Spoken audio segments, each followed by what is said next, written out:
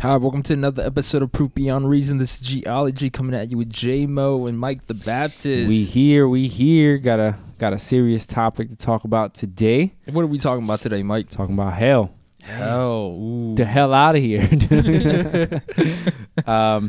It's a really tough it's a really tough topic. Because of the implications. There's so many different views on what hell is, what it can be, and this topic of hell has been downplayed so much, and has also been played. The card has been played also so much in the other side, as a scare tactic to scare people into. But I think if we had to choose one side or the other, I would choose the scare tactic, because it's the reality that many of us will face, and you can't have good news if you don't have bad news. And the bad news is eternal separation from God. Mm-hmm. We are enemies of God. We've set ourselves to be enemies of God based on our nature. And not only that, in our behavior, in our thought life, and the things that we neglect to do that are good, and we don't measure up to God's standard. So in all of those ways, we have become enemies of God. And as enemies of God, the destination is eternal separation from God, which ultimately is hell. That is where we deserve to be. And yet in his grace, so unmerited favor and love, he sent us a substitutionary atonement in Jesus to be a propitiation for our sin. So he sends a payment for our sin so that his wrath is satisfied against us and our sin through the person of Jesus Christ, giving us this gift of salvation where we're adopted as his children. And rather than having the destination of eternal separation, hell, we now have eternal relationship with him in glory, which is heaven. And so it's something important to think about. It's something that's important to discuss. And for those believers out there, it's important to think about where you stand in terms of your relationship with God, and have much appreciation. And if you're not a believer out there, it's important that you understand the reality of what is expected in the life to come. So we'll kind of cover some different topics on some different pieces of what other worldviews believe in terms of what happens in the afterlife, what the Bible specifically states, and we can make logical conclusions as to what makes the most sense on the basis of what we experience in the existential realm. So let's talk about it. I mean, it's a tough topic nonetheless, and a lot of people take light of it. You see that nowadays, especially in the media. I don't know if you guys caught a few episodes of what's been going on. The remake of Sabrina the Teenage Witch. Heard a little bit of things, but I haven't seen it. That it's become popular. You have this whole outlook of what hell is. So hell, people take it as is Satan's kingdom. Satan rules over it, and then within it, if you look at it into the occult realm, it's basically a place of paradise where every sin is basically a go-to or a green light for sin. Wow. So that is basically what is being pushed, and I see that a lot. You see that in cartoons. I remember in the early Looney Tunes where they would go to hell, and you see Satan with this little pitchfork, right. and he's tormenting it, but he's the king of hell basically, so he rules over it. But yet that is not entirely what the Bible says it is. Nonetheless, it is a place where he is going to get thrown with the angels. Well, I think you mentioned it's a place, because when I was doing some research on some people that were talking about hell, they were this one guy, he was breaking down the word of Sheol, which was used in the Old Testament, and he was just saying it's a holding place, so it's not really basically the conclusion he came out to was it's not really a place. It's more of a that you go into nothingness. So there are people out there don't, like you were mentioning, kind of like what hell is. It's a separation of God. But there are people that they feel that they take the punishment away. It's like it's just a place where you'll be separated from God. But why is that so bad? So for them, it's not a place of torment. It's not a place for judgment, but it's more of a place where they either become nothing or they're just in a place that is separated from God. Well, that's not such a bad thing. Yeah, according to them, right? Yeah. So Matthew 25:41 says, "Then he will say to those on the left, 'Depart from me, you cursed, into the eternal fire prepared for the devil and his angels.'" So that's talking about why hell was created to begin with. It's prepared for the devils and angels, and with our continued status as enemies of God, it is also a place where you will go should you decide to be in line with that. So if you want to be in line with the enemy, that's your home. That's your future home as well, because it is prepared for the devil and angels. So it is designated for them. It's not a place we're going to celebrate. It's not a place where he's ruling with a pitchfork and poking you. It's a place where God has dominion over. And that's something to even pause and think about. God is the one with dominion over this place. And I don't think many of us stop and think about and reflect on when we say the wrath of God. We're talking about God exercising his right to punish sin and to do so justly. All of us deserve it. None of us deserve to have any kind of opportunity to have a relationship with him. And yet in his grace, he will allow us to have a relationship with him. Like that's insane to even think about. And the first thing someone can say, well, that's unfair. So then they say the fair thing would be to ignore all of our sin and to allow us to all go to bliss. But no, the fair thing would be to punish everyone, and everyone goes to the place that's designated for hell, or designated for the devil and angels. Everyone should be going there. That would be the fair assessment to do. Or to not acknowledge it in your life, meaning I choose not to believe in hell, therefore it does not affect me. But the reality, just because you don't believe in gravity, just because you don't believe in things that are laws in life, doesn't mean they don't exist. Sure. And they do affect you, Yeah. So as you can see already, what is hell? What does the Bible talk about when it describes hell, and what is your experience, your interpretation of what it is?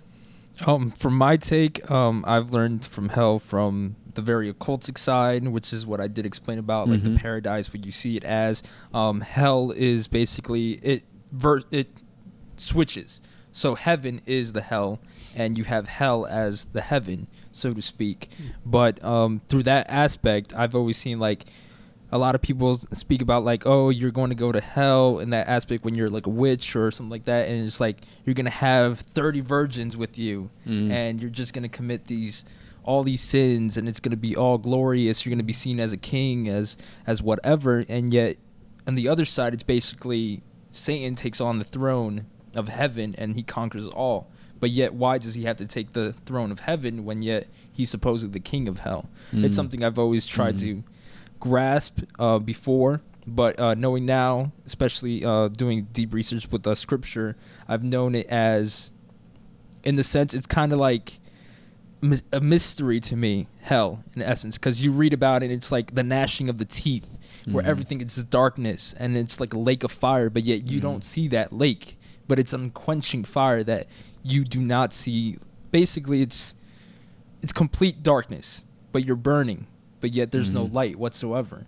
But the thing that always perplexes me is when I read the story of, in scripture, Lazarus and the rich man. That was the verse I want to go to in a little bit, yeah. So you have this rich man and Lazarus, that they both die, and instantly, like, Lazarus gets carried on, into heaven, and you have the rich man, he goes to hell, and he does not question why he is in hell. What he just basically asked for is for Lazarus to at least dip his fingertips in water and just to at least pass it through his lips. And that right there, but yet he's burning. Like, he knows what he did wrong. That's this thing that always gets me. It's like every time I would look into hell in that aspect, no one really questioned why they were there. Most people would just be like, I'm in hell. And they want to tell people about it, like, so that they are forewarned not to be in hell. That's so on the occultic side. It's still a physical place, but it's not a bad place. It's not a bad place whatsoever. For them, it's a good place where they can all dwell in happiness, have their own part of the kingdom. And their view of what we would call heaven, what kind of view would it would be basically hell, where you have an overruling father or creator that's just ordering you to do things. That's their way of hell. That's trying to punish them. Their view of their heaven would be like to doing whatever they want and rules and things Correct. like that still. But they see it as hell. So that's why you see a lot of people, especially in music early on in the rock and roll, where they was like Highway to Hell or let's bring hell on earth. That type of mentality where it was everything or anything goes. So whatever they wanted to do, that's what they do, and they're trying to focus on that, so to make Satan's kingdom here on earth. Wow. There's a song with Biggie, the rapper, Biggie Smalls, where he talks about that. I forgot what the track is called, but he says that he talks about, I'd rather go to hell. I'd rather wear all black and go to hell, and blah, blah, blah, whatever he says, instead of going with the goody two shoes that are in heaven. And I think that's where that would fall into, is his mindset would be in that realm. So this book, Cries from the Cross by Dr. Erwin Lutzer, who's a senior pastor at Moody Bible Church in Chicago. There's a book, it's called Cries from the Cross, and page 115, he quotes Matthew Henry in the verse that G was just talking about, and he says here, the torments of hell, this is Lutzer quoting Henry, he says, the torments of hell are represented by a violent thirst in the complaint of the rich man who begged for a drop of water to cool his tongue. To that everlasting thirst we had all been condemned if Jesus had not suffered on the cross.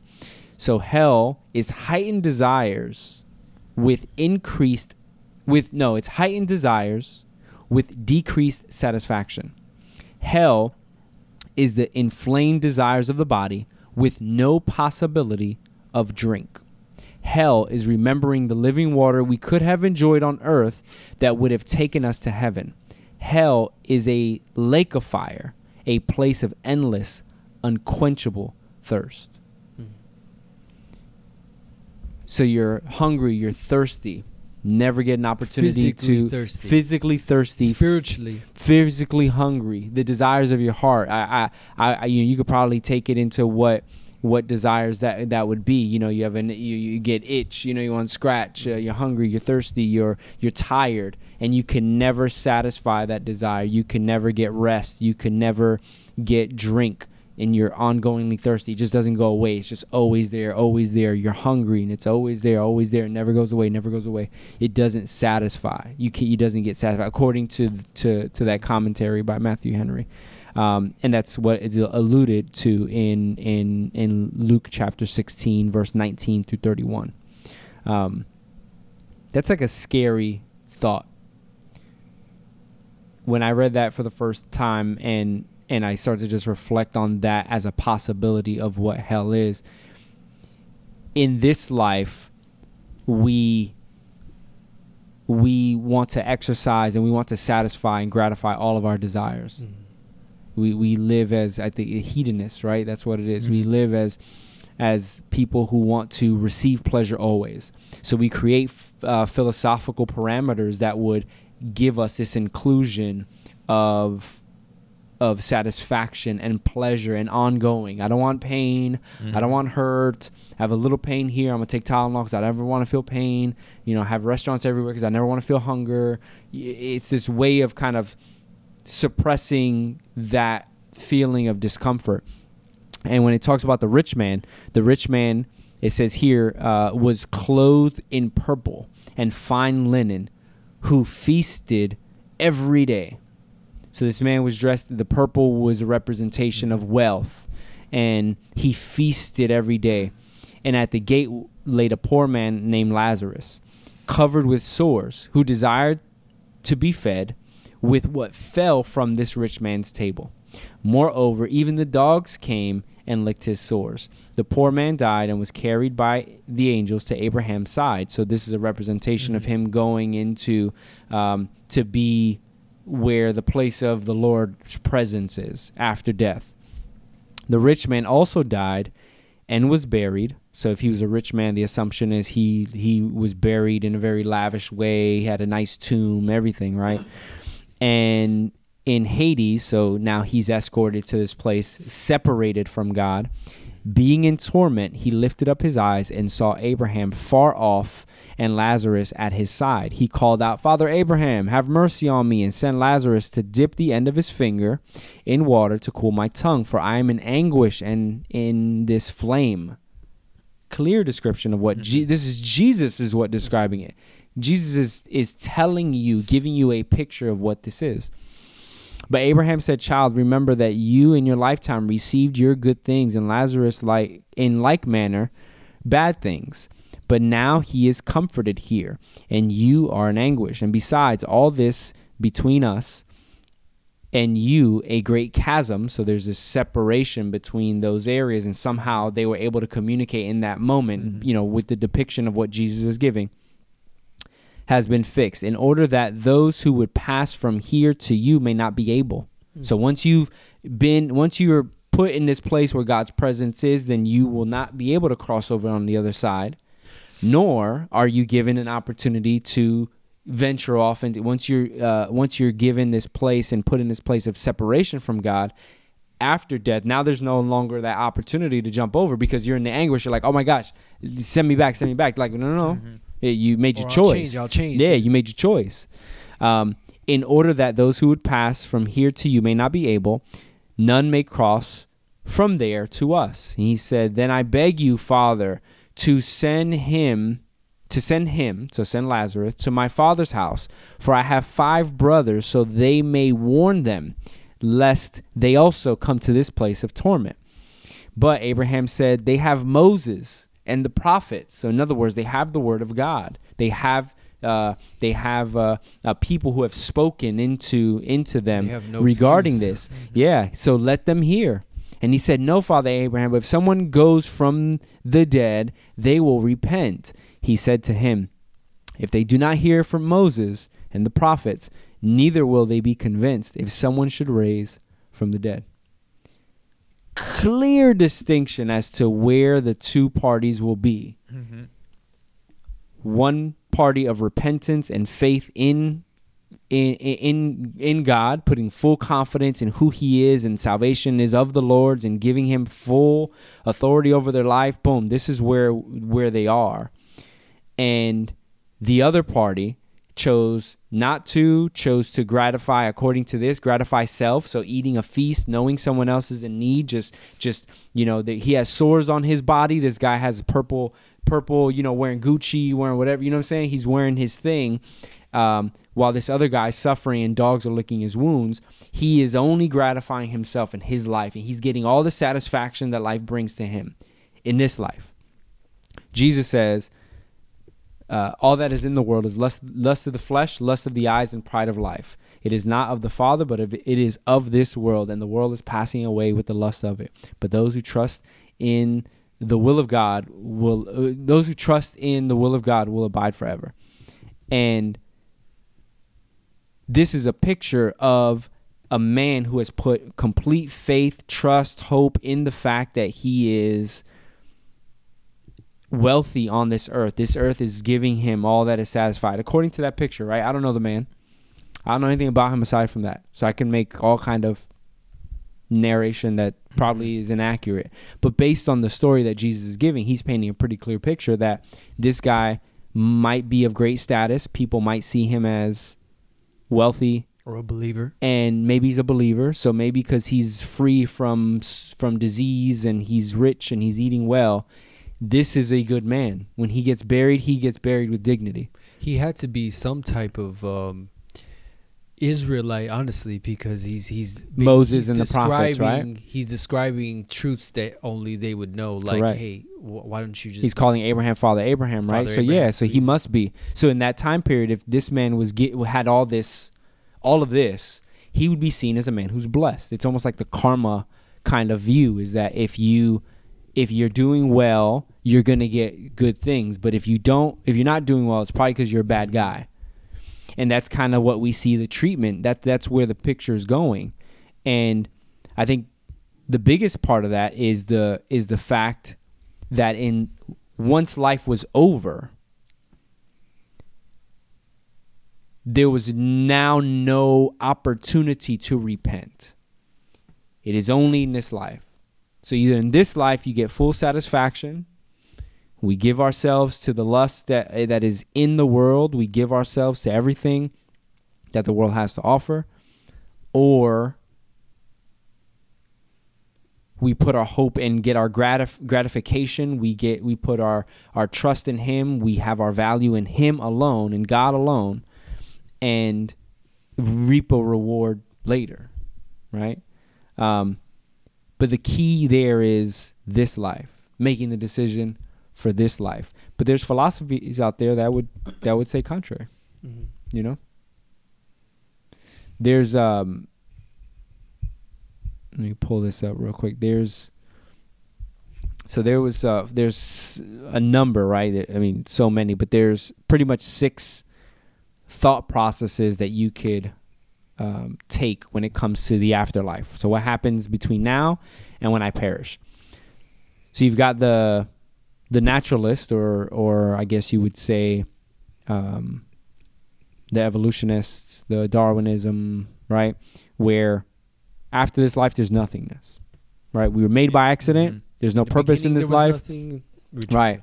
There's no purpose in this life. We're made at random, and when we die, we go to nothing. So essentially, in this life, live it up, right? Mm-hmm. All the pleasures that you can possibly imagine, because if that's all you got, that's it. Just do it, right? What's holding you back from doing it? There's no punishment. There's no consequence. You do what you want. That's it. Second view is the universalist, where everyone is going to be okay.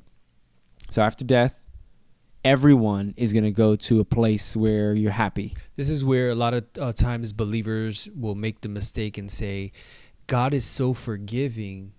And that's why the idea of purgatory, I don't want to take you off that goes to purgatory. So go ahead. You can go into that. That's why the idea of purgatory, or what purgatory is, for those that don't know, is like a place, like a holding cell, I guess you can, before judgment. Where you atone for your own sin. Yeah, before there's like a final judgment. So like purgatory, the idea of a purgatory means that there's a place that you go after you die, and then you can atone for, you can maybe make your amends. Mm-hmm. But as you read in that other example, in the Bible, that guy, when he was speaking, I believe he was speaking to Jesus, right? Yes. About sending Lazarus and all this stuff, right? To him, right? So the rich man was speaking to Abraham. So Jesus is telling the story. He sees Abraham, who's in the presence of the Lord with this Lazarus, and the rich man is speaking to Abraham, who's in the presence of God, saying, "Hey, send him over." And he's like, but because that chasm exists, it's only like a glimpse. So what that man even in hell was asking for good things. I mean, if you think about it was like, hey, I don't want nobody to ever hurt again. I don't want, like, very sincere. Sure. But it was that chasm exists. So once he was there, it was impossible for him to do. So purgatory is not a place that exist. It's not a place. There's no holding cell. There's no place once you reach that final death. You're dead. You know, basically to put it in blatant terms, Right. you know, just you're dead. There's no opportunity to change. Yeah, it's do you know about like Dante's Inferno and like all that I stuff? know about Dante's Can you Inferno, explain yeah. just like a little bit of what like, Dante's Inferno is basically different levels, or there's 9 levels of hell that Dante had to venture through. So there was is this like a fictitious story? A guy really believes it? Like I don't know much. Folklore, it's folklore, but mythology. people believe it. But people believed in the ancient times, yes. Okay. So Dante, he went through basically what you know or study as Tartarus, Hades, what you now know as common day Sheol. But he had to venture through, and each level of hell was another level of torment. So you had one level of torment where the people that were like rapists and things like that, they were like basically torn apart. Then you had the other level were murderers and things like that, and then he kept going down, and then he would go up into the another levels of heaven then. But it's basically like that. It's basically divides it up into categories of your sin. So that's basically the whole gist of it. I get it, because us as humans, we don't like to equate our sin. We minimize our sin and then maximize other people's sin. So it's very hard for me to grasp that I lied one time and I'm in hell. And then you have Adolf Hitler, who's massacred millions of people, and he's right next to me. It's very hard for us to grasp on that. So I can understand like why Dante would create certain levels, because why would I be in the same place as a rapist or as a thing when I just lied once?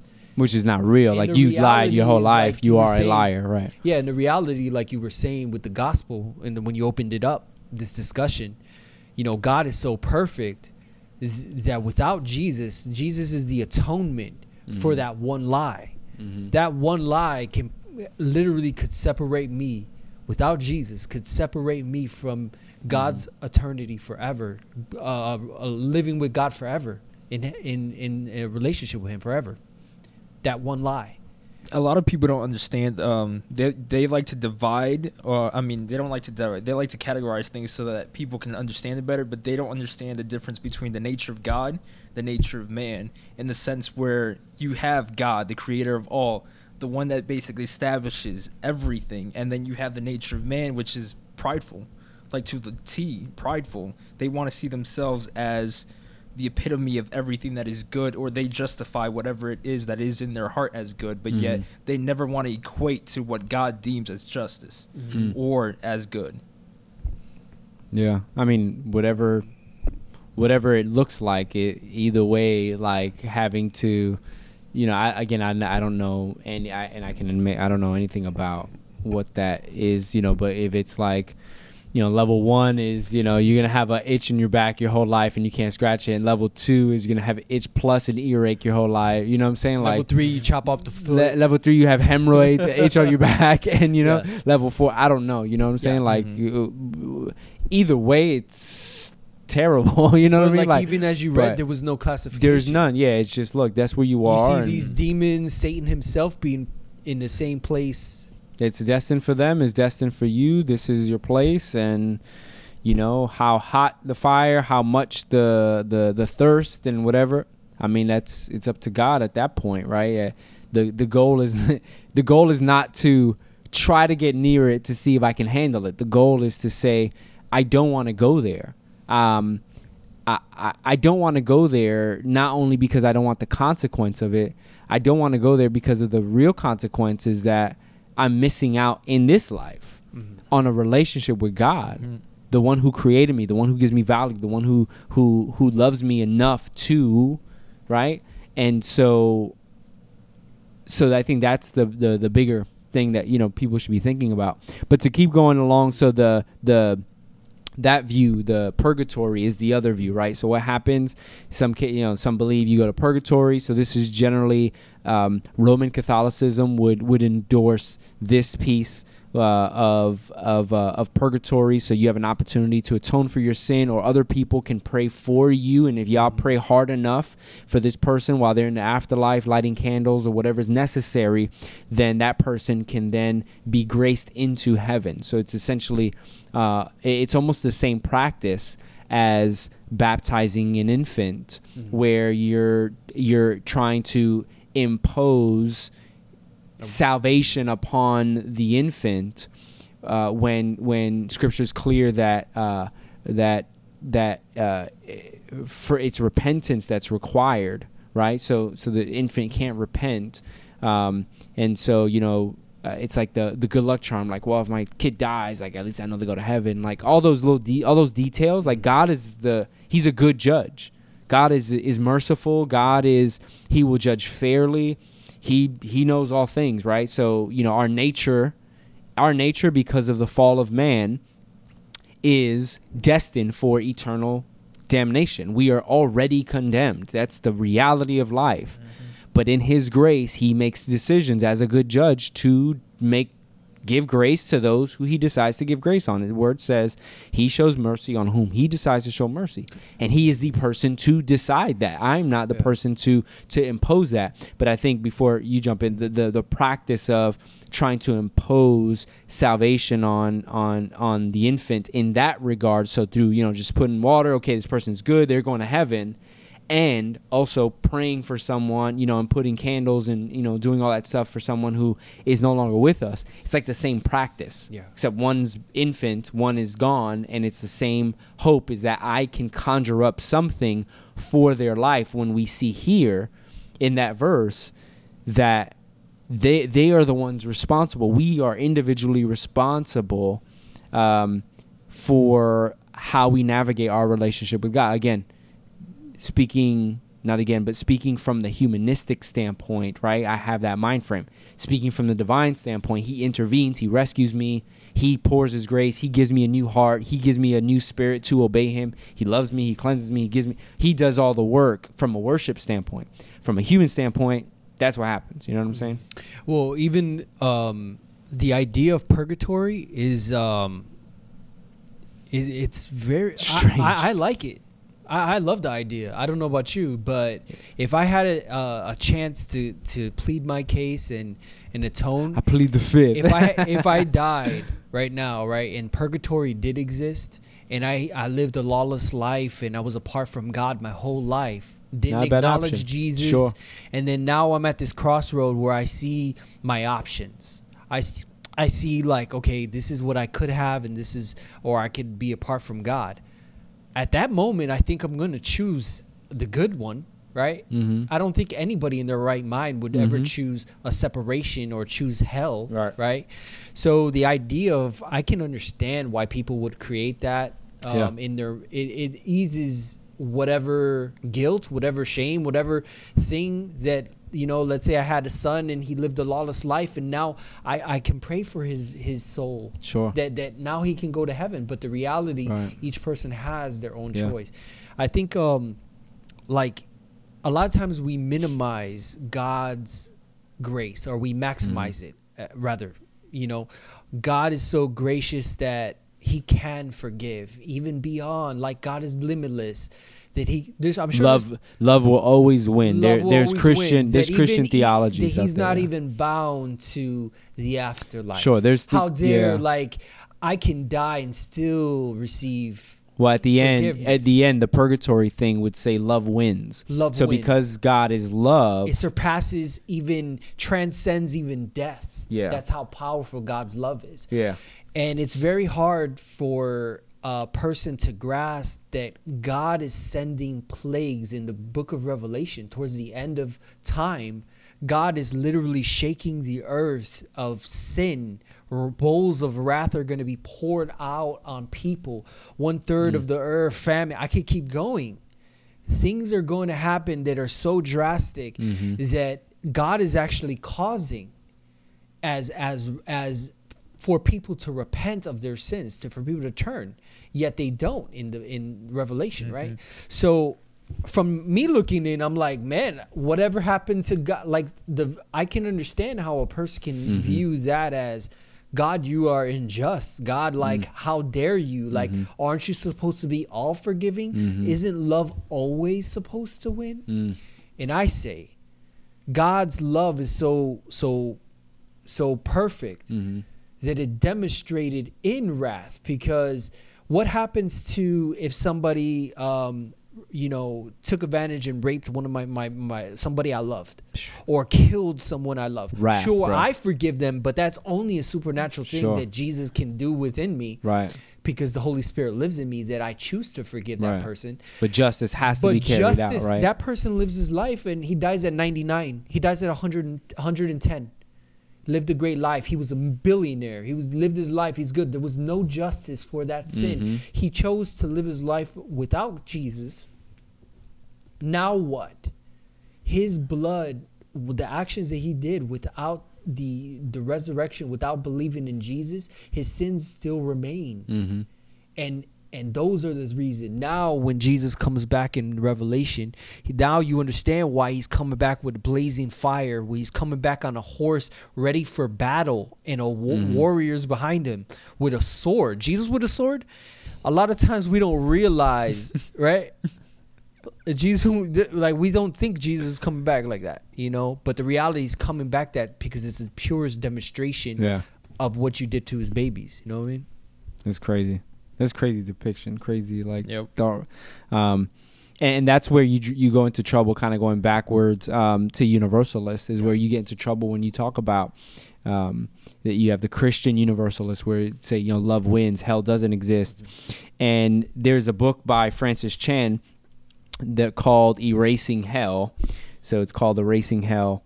And this was a book as a rebuttal to another book that was written that I won't mention.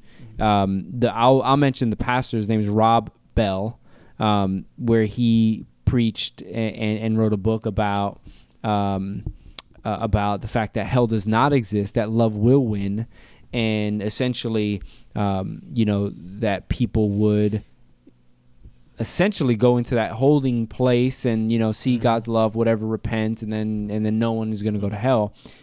Then if that's the case, then the scripture is not accurately demonstrating what scripture is saying Jesus is saying he will do.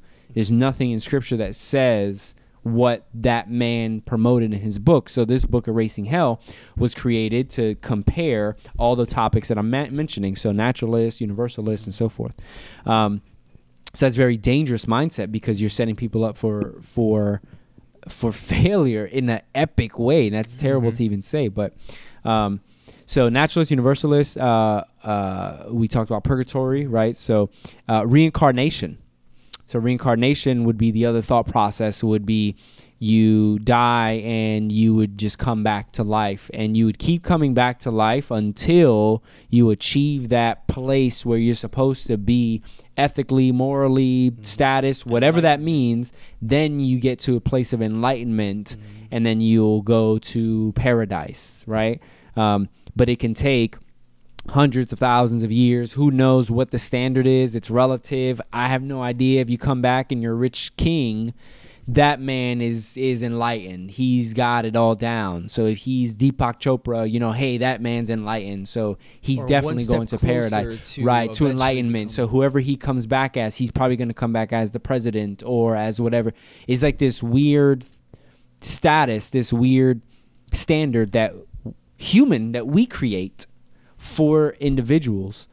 And there's, from a philosophical standpoint, there's zero basis for it, because it self-destructs over and over and over and over and over and over and over again.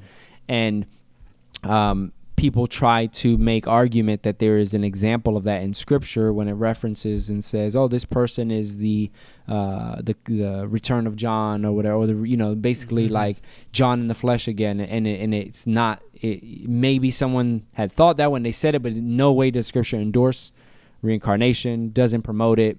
In fact, scripture says a man dies once and then the judgment. Like, there is no, like, you don't get a second chance, bro. Like, you died, that's it. You're with the rich man. The rich man was the enlightened one, if reincarnation is true in that story, right? If Jesus believed in reincarnation, then that rich man was the status symbol of enlightenment, but he ended up on the other side. So clearly Jesus does not believe in reincarnation. I mean, there's also that Egyptian storyline where whatever you do during your life, you carry that over, so you're buried with your riches, and then when you end up going close to Anubis, he'll put you on the scale, so whatever good you did in life will outbalance the bad you did in life, so you'll end up going to what they deem as their heaven. If not, you just go to Hades. And then thousands of years later, people broke into the tombs and took all the riches. Took all the gold. Yeah, exactly. It's crazy. That's crazy. It's crazy that the thought process is something physical is gonna transcend to the spiritual. That's how much. That's how much you cling to this life. Yeah. To be like, I want to be buried with my golden cat. Me being buried with my cell phone, thinking that that's gonna materialize in the spiritual realm. It's not. It's not real. That's amazing. That's amazing to me. That thought process. Yeah. So then you have annihilationism, I guess. So the Jehovah Witnesses would be preaching this, and to say that there is no place where there is ongoing torment. There will be a place where you are separated from God, but you're annihilated from existence. Like you cease to exist, and that's it. It's almost like easing. It's a comfort viewpoint. It's so even if you did so happen to go to hell, there's no pain. ongoing suffering, erased. Right? Or there might be minimal payment, so you might pay for a couple years or whatever the time frame God decides, and then you're erased from memory and moment, and then there's nothing after that, so you just kind of go. I can see that as a misinterpretation of when Scripture talks about the second death.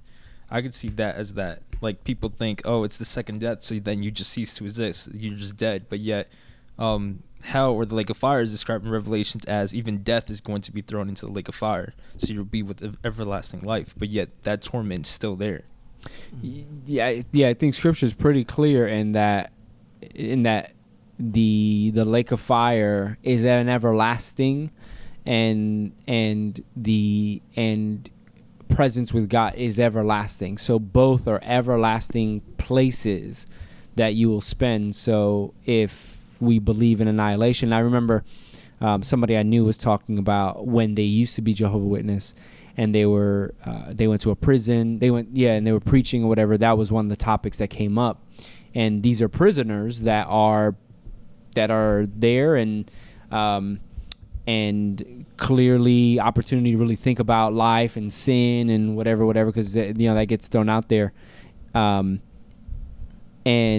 the question came about hell. I did this and that. Am I gonna go to hell?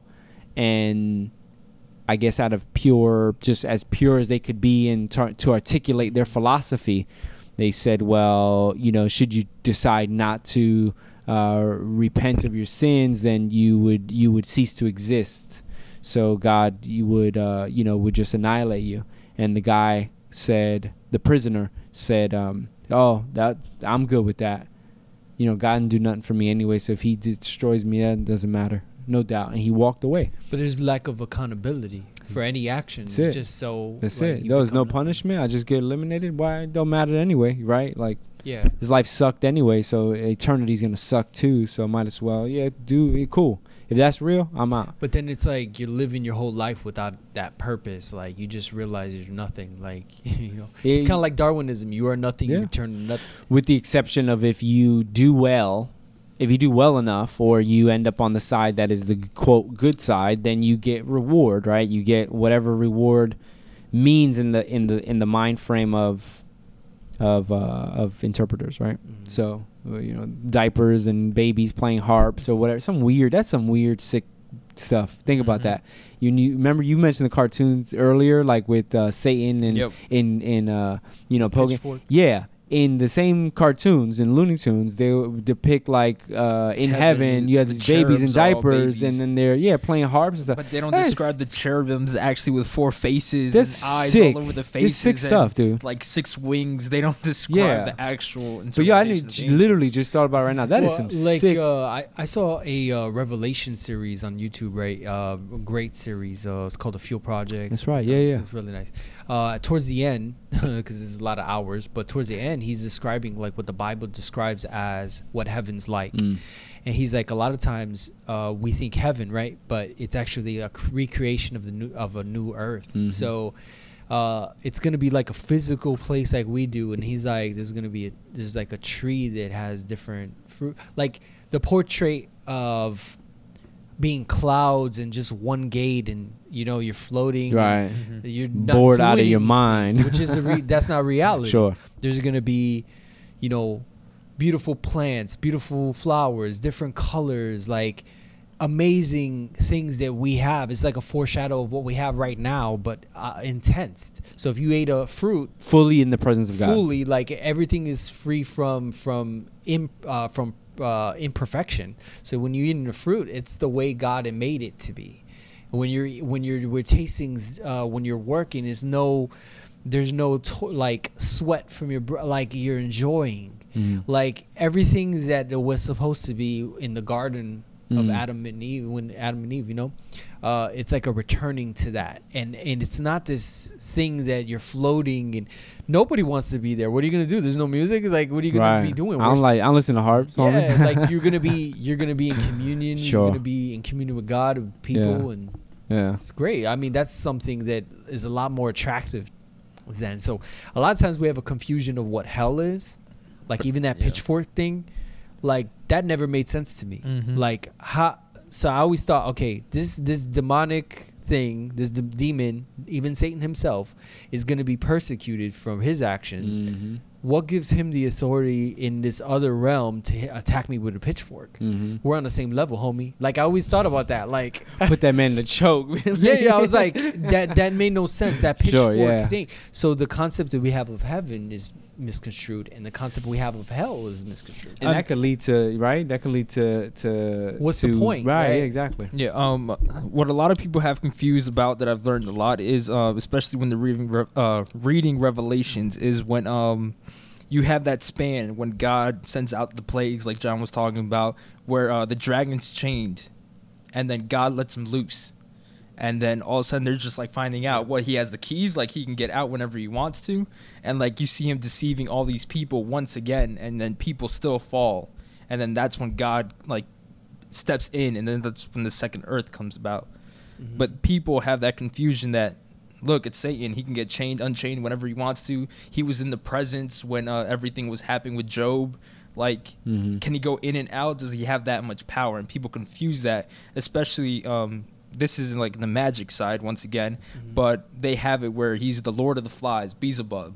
So he's hovering, and earth is his kingdom, and the world is his kingdom, but yet they like to give these depictions that Satan has all this power, when yet God is the one that basically steps in and crushes him like nothing. So what is your view on that, on the dragon and all that? Man, that was honestly, I'm not going to lie, that's one of the most confusing things in the entire Bible for me. I never got why there's going to be 1,000 years, but I have to take certain things. Like, I believe the Bible is with no errors.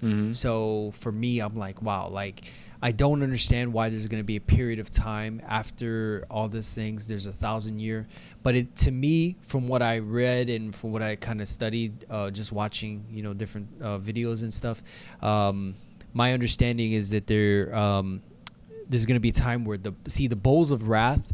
So the way that it's described in Revelation is split into like kind of different phases. So in the beginning chapters of Revelation, it's geared towards Christians, right?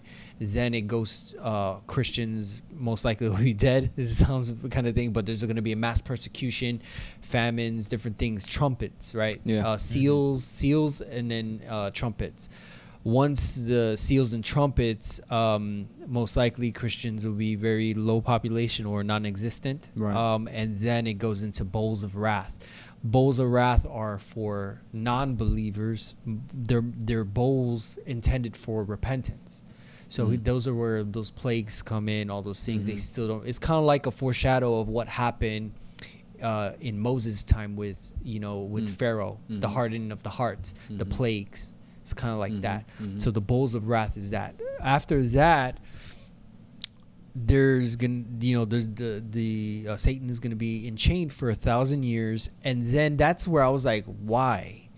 certain things I don't grasp. I still don't quite understand. But from the little that I understand, there's still those people that reigned without, for 1,000 years, reign without Satan being loose.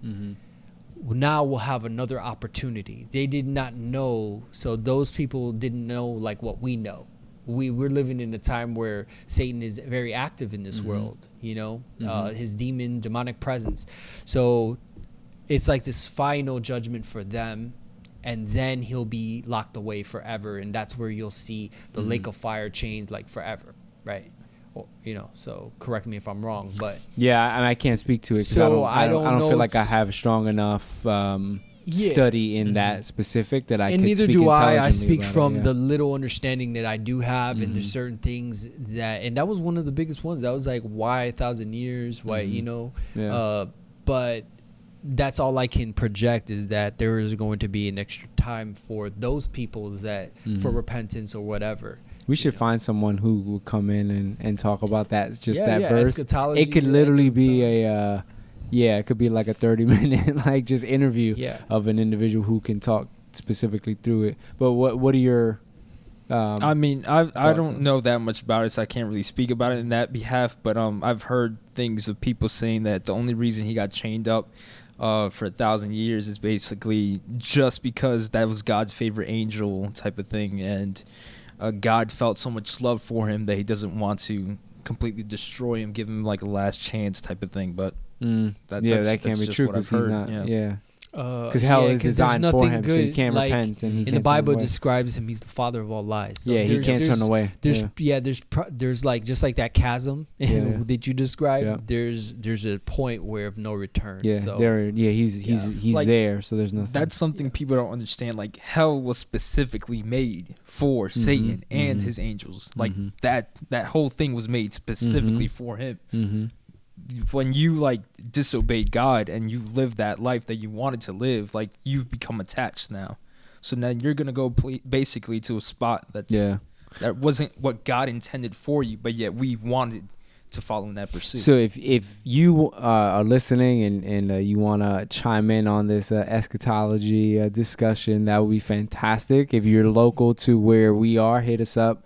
proofbeyondreason@gmail.com. Send me a message on Facebook or hit me up if you know me personally. If you know me, Geology, JMO, hit us up, and we would love to have you on the show, talk to you a little bit about what that means. Obviously we'll do our own research now that we've gotten on topic, and we're like we need to dig in a little bit. So whoever comes, you need to be ready, because we're going to be ready with content as well. But but I think in overall, I think to kind of conclude, and to go back to the reference of Erwin Lutzer, he says, and kind of just finishing that statement, he says, "Thankfully, Jesus suffered parched lips that we might be able to drink from the wells of salvation. He endured the thirst of hell so that its fires might be quenched for us. Of those in heaven we read, never again will they hunger, never again will they thirst. The sun will not beat on them, nor any scorching heat. For the Lamb at the center of the throne will be their shepherd." That's such ironic, right? The Lamb at the center of the throne will be their shepherd. "He will lead them to springs of living water, and God will wipe away every tear from their eye." Revelation 7:16. That is the promise that we have in Christ, is in this in the system in Christianity, in biblical Christianity. That is what we believe, is that there is a place in which will be a time in which judgment is inevitable, and we will all be judged. And unless we have our advocate, unless we have the one who has paid the ransom on our behalf, we are subjected to the judgment of God.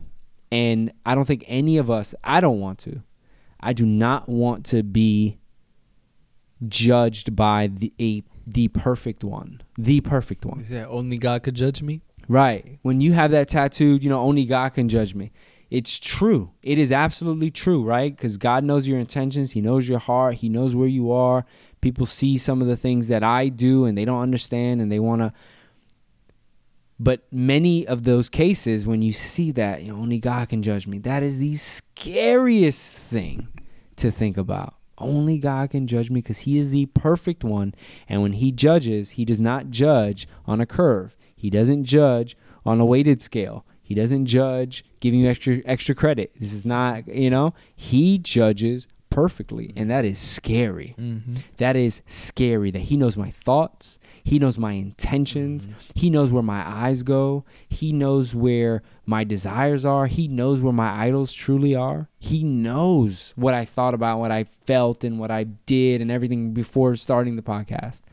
And if, in the words of Paul Washer, if we were to take those thoughts and everything that you did and put them on a projector screen and just project them for everyone to see, you would run out of the room embarrassed because of the things that you've done and the things that you've thought and the things that you felt and your desires and all those things accumulated.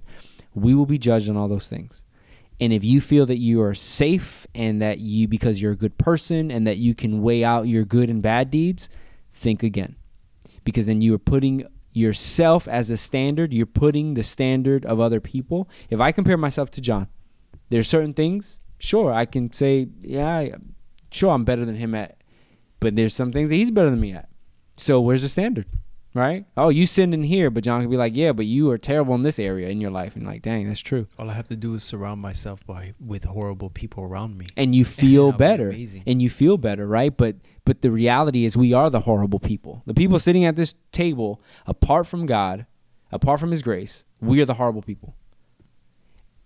So it is very important for us to reflect on death. It's important for us to reflect on sin. It's important for us to reflect on the afterlife. And to be quite honest, as transparent as I can be, when I have those moments, I'm just thinking about life and what is to come in the afterlife. In spite of my 100% faith in God, I get super, super nervous. And I just thinking about it, it freaks me out. And there's this uncertainty and I get anxious and I get like emotional. I'm already doing it now. Like literally, like I get a little emotional because I think about it. It's because I can read it. I can believe it. I can be confirmed in it. But it's almost like if I'm taking a flight to Alaska, right? I've never been to Alaska. So on the way to Alaska, I'm going to be pretty nervous. Mm-hmm. I don't know what to expect. I don't know if I land and, I don't know what's going to be there. Actually, I've seen pictures. But when I get there, it's a little bit different. Mm-hmm. I feel the same way. Oh, no, I was going to say is that a lot of people believe that they're good people and that they have good actions. There was this guy in the Bible, the young rich ruler. He was young, he was rich, he had a lot of money, equivalent to one of these millionaires at age 25, something like that, to put social media. Yeah, something like that. Just million or billionaires, whatever you want to call it. But also was moral. So at the time Jewish people, they had it was like time of the law. So they had the 10 Commandments, different laws, right? And so he goes up to Jesus and he's like, hey, what must I do to inherit, eternal life? And Jesus looks at him. He's like, well, obey all the 10 Commandments, obey the law. And he goes, I've done everything since I was little. And Jesus, the Bible says that he loved him. He looked at him. And just like you were saying, if I had that projector, if I was judging based on what just those 10 Commandments and those things, I would be like, I'm a good person. But then Jesus went further and was like, well, give everything you have and just come follow me, come be with me. And that guy went away sad because he couldn't do it. So there's an element of your best actions, your best efforts are not enough to atone for you. Yeah. You have to be walking with Jesus. And whatever that looks like, you have to give up everything to get everything. in the 100%. 100%. So give that thought. You know, everyone who's listening, like I said in the beginning, whoever has an ear to hear, let them hear, right? So may you respond to the call that, you know, it's only in Christ. Repent of your sin. Seek after him, pray to him, ask him for forgiveness, and walk with him. You know, if you have questions, hit us up. Any last things you want to say? Or No, man, just to touch upon exactly what John was saying. Solomon, the wisest of the wisest, like he diverted from the path in the faith, and in the end, he saw that everything was vanity without God. So, Ecclesiastes. That's it. And you know, and I think it's Proverbs that, you know, it's better to be in like the cemetery or in the presence of like amongst the dead than to be like in a party with fools or something. Like I forgot what the exact phrase is, but essentially it's to reflect on death, to be in a cemetery, a place of the dead, to, you know, to look at that. It's better to do that. Not saying like you got to be, you know, this dude's chilling in the cemeteries all day. It's strange. But if you had to reflect on life, that's where you need to be. You need to think about that. You're only given like 80, 90 years tops, and then eternity, people don't measure how vast eternity is. Like, Sure. It's not measured by numbers. Like, Yeah. people don't comprehend that yet. Well, when I was in Georgia and we went, because you always, when you're on vacation, for some reason, there's always a place, a cemetery you have to go visit, right? So I go visit the cemetery. It's a beautiful cemetery, gorgeous cemetery. And it just hit me so hard when I'm walking around and I see 80, 90, 100 years old, and then I see 5 months. I see a year old. I see 2 years old. I see 30 years old. I see 20 years old. I see 15 years old. Age doesn't discriminate, or death doesn't discriminate based on age. Not guaranteed tomorrow. It's today. That's it. The little tombstone, you have the birth date, you have the end date, and then you have the dash, right? That the expression goes, what are you going to do with your dash? And that's it. I was looking at those dates, and some of those dudes were dead from like they were dead in the 1700s. They've been dead longer than they were alive. That's a long time they're dead. And that's just like in my head. Mm-hmm. This stone is there, but they're not here no more. And my life, nobody knows this dude who's laying here. My life is just equally vanishing. I think some people, you know, we're posting stuff on social media and they got a little bit of following. Nobody knows you in 100 years. And even if you do build up that legend, eventually history will warp you. You will be forgotten at some point. Like, yeah. You know what I'm saying? But only today do we have an opportunity to repent and seek after God. So, any last things, John? No. All right. So we thank you so much, guys, for listening. Again, check us out. We're on all platforms. SoundCloud, iTunes, Instagram, Facebook. That's it. Get at us. proofbeyondreason@gmail.com. Send us Facebook direct message and Instagram direct message. Whatever you like. We are here to love you, to pray for you. And if you have any topics you want to hear, let us know. We are happy to bring it to you. So love you guys.